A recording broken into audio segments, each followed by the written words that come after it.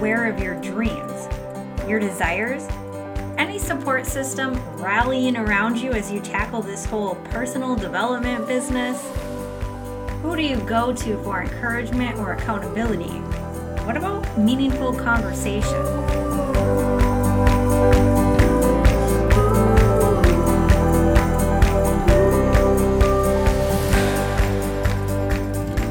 There was a time that type of relationship seemed like a pipe dream. If I'm being honest, I did have some bits and pieces, but all of it? No way. So if you're drawing a blank trying to come up with the people, don't fret, my friend. You are in the right place.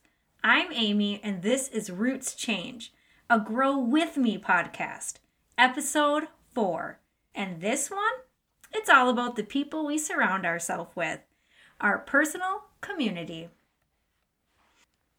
In June of 2019, I basically uprooted my and my 4 kids' lives to start a new chapter in a new state.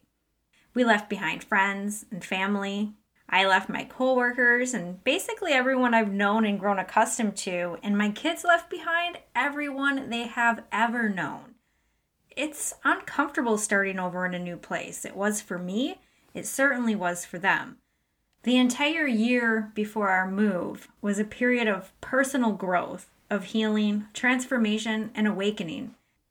I made some pretty big promises to myself when it came to how I'd show up for my kids and to other people, who I would show up as.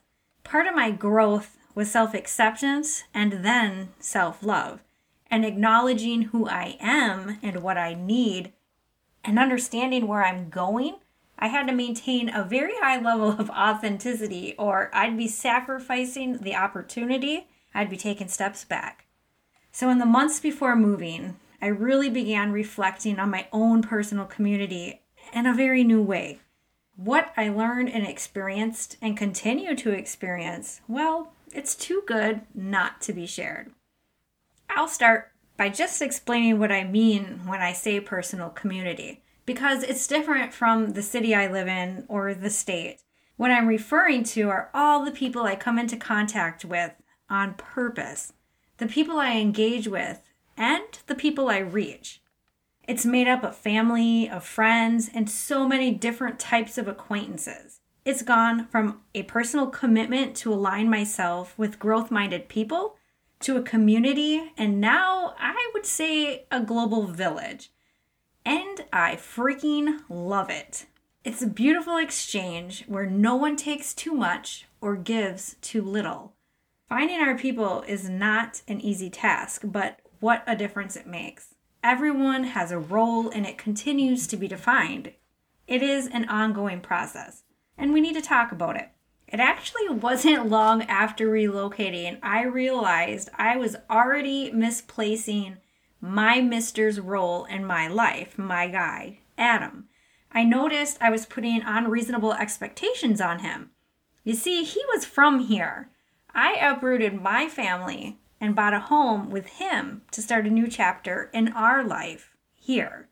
So when I missed my family, I kind of looked at him and expected him to include his. When I longed for friendship, I expected him to wear that hat too. He's my love and my partner, but listen, he will never be my everything, nor should I expect him to be. No person can be our everything. So I took a step back and realized it was time for me to make good on that promise I made to myself, to find my people, my community. If you're listening right now and you feel alone or dissatisfied with yours, if you find yourself believing it's too hard to make friends, or you don't have time, you don't know how, have you actually tried? Your people are out there. It's your job to find them. As with all things related to growth, it takes getting comfortable with being uncomfortable. And it is. Sounds like fun, right? I bet you're saying, sign me up, Amy. No, it's probably like a hard pass. But listen, when we make promises to ourselves, we do whatever it takes. And this is that important. You might just be cooler and more hip than me, and people flock to you. They're like, finally, she's here, about time. Not my experience, but I am happy to report it's getting easier. I do realize that this episode might not hit us all the same way. We're all in different parts of our personal journey. But I bet there's at least one person out there that this hits just right and it helps you take action towards building a community that builds you up and supports you, the person you are, the person you're becoming, and the life that you're creating. There's a reason I say build your personal community. Maybe the one you've got isn't so great. That might be hard to hear, and I'll be honest, it does not sound very nice, but it's a question that needs to be asked. The benefits of an engaged community are far too great to not question if the one you've got is the one you need. We are influenced by the people we spend time with, and we influence them in the same way. Our community gives us a sense of belonging. The people we associate with probably have something in common with us. The commonality will look different based on who it is and how you're affiliated with them. But for me, if you're not my family and we're in community, you are growth-minded. When engaging with the people I've become friends with, that I've gotten to know or that I'm still getting to know, I feel like we belong. We're vibing on a different but similar level. I can share with them in a meaningful way. And that is important to me. It enables us to support and be supported, opening up and being our authentic selves by talking about what matters, including what we're going through or working towards, and being that ear and sounding board for others. Holy sheet cake. That is the secret sauce. And it's also a breeding ground for empowerment and positive change. Not even just for you. It spreads in an outward way. An engaged community provides an opportunity for growth and positivity for the greater good. Your personal community can be life-changing. When I think back to what I wish I had when I didn't, it was really feeling like I had a space to explore the deeper parts of me. Those parts that were actually the most natural. And I really was not nurturing that part of me for a really long time. Truthfully speaking, as a matter of fact, it really only came out after I had a few too many drinks. When I didn't have a filter, and when I did have a little liquid courage. And I'm realizing just what that phrase actually means. And it's kind of sad. But here's the good news. You don't actually need liquid courage to be yourself. You just need to be honest. And you're the freaking designer. This is your life and no one else's. One truth I definitely stand by is the only person we control is ourselves.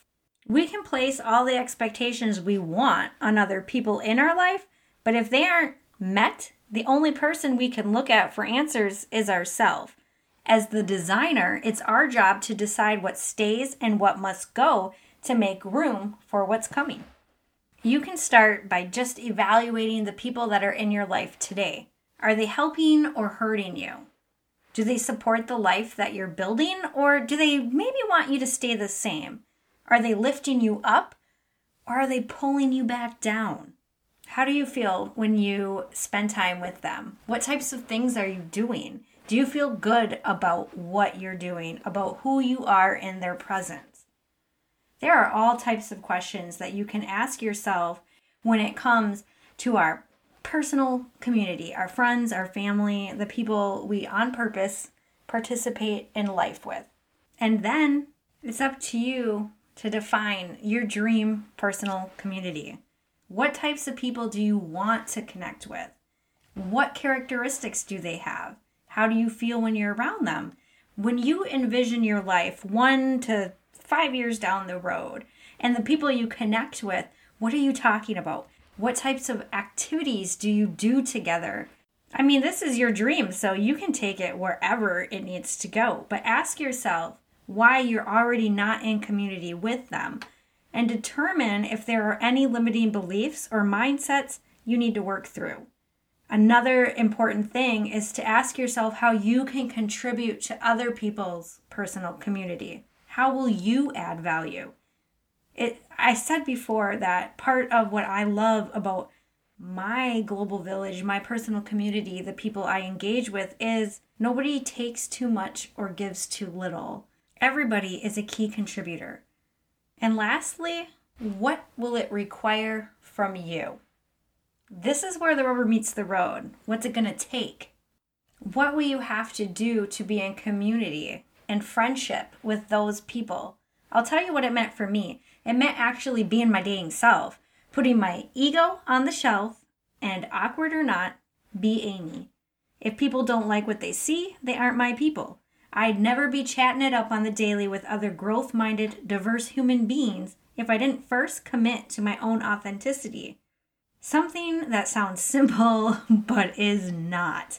Staying true to yourself means paying attention, noticing, and correcting yourself when we start to put that mask on. That let me fit in part that we all have. No, we don't do that here. We don't just fit in. We are accepted as is. That is my mentality when it comes to my people. This is a personal commitment I have. It requires taking an intentional action to find them. I'm confident you will.